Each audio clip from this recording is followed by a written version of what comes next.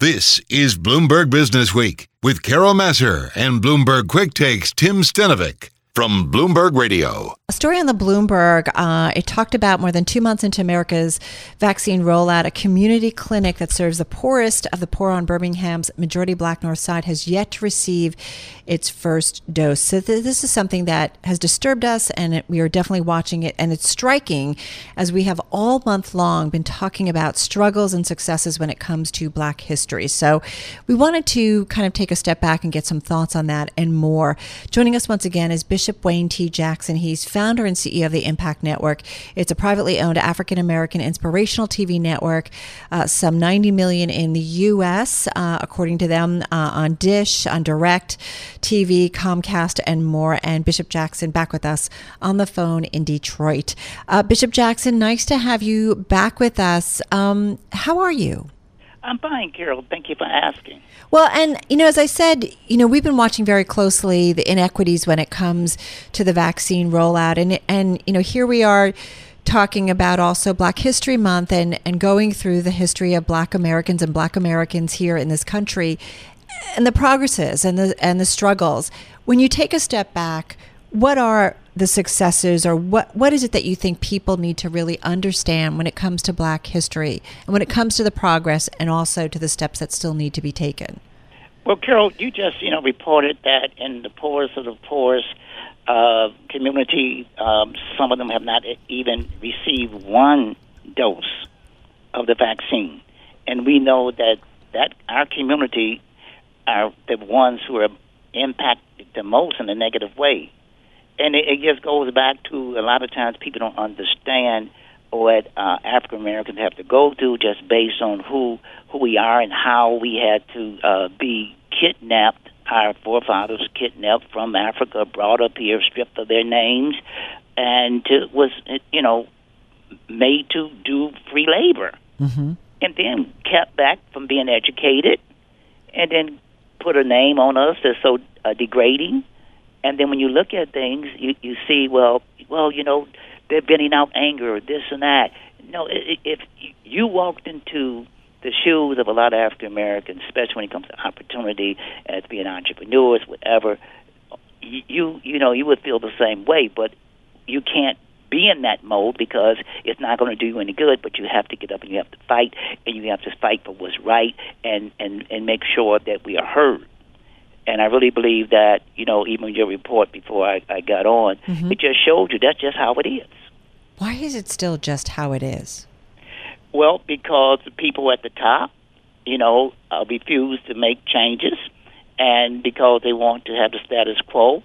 And we just need to make sure that we're able, what you're reporting, with Bloomberg reporting about, what's right and what's wrong. I really believe that the changes have to come from the top down.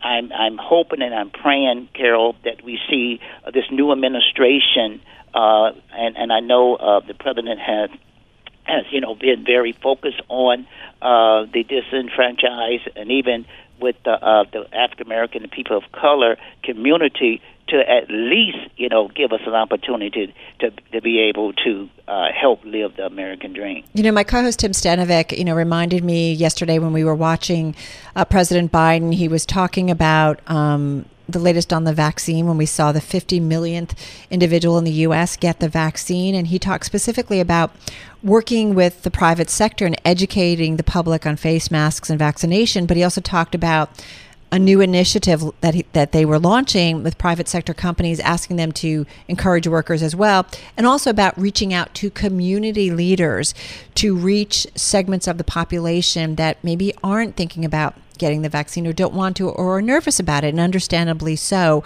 especially within the Black community. Have you been approached by anyone in the administration or by political leaders to help with this? Oh, yes, we have. Matter of fact, our mayor, Mayor Duggan, mayor of Detroit, his office reached out to us, myself, our ministry. We have a very large ministry here in the city of Detroit. I guess about maybe 100,000 square feet. of space that we can help the community in. And what we're doing, working with the mayor's office, and we're bringing in seniors, and we're bringing in those who would normally not even go to maybe a public place, but they will take and have more confidence to go to a place they're familiar with, like a church in the neighborhood and so forth and so on. And we're doing this. We started March the 20th to just use our facility to be able to bring people in and get them vaccinated, get the vaccine in them, because it's so important, especially the elderly, those who can normally just get out the house. We have to make sure that we encourage them to come. Hey, listen, just got about 40 seconds left here, and I want to go back to Black History Month, because I think, we do this month and we do a lot of reports here at Bloomberg, and it's really important, but, we need to be thinking about Black history. I think many people would argue, and I agree with, throughout the year. It's never just something we should stop talking about. What do you hope people think about going forward when it comes to Black history and improving things? And just in about 40 seconds. Well, opportunity. I believe that what we all need to do, we have to do this together. And I believe that, first of all, African Americans got to make sure that we're standing up and understand we can't wait for government or someone else to help us. We must move forward when it comes to what we must do in supporting each other. Also, our corporations and our government, we need to look down on the African-American community and be able to work with us and to be able to give us the tools that we need, especially finances. Mm-hmm. We don't have the finances to do what we need to do, and it just work it together. Yeah, the money part of it is so crucial, and we've had a lot of guests on our air actually telling us that. Bishop Jackson, be well, founder and CEO of the Impact Network, on the phone in Detroit.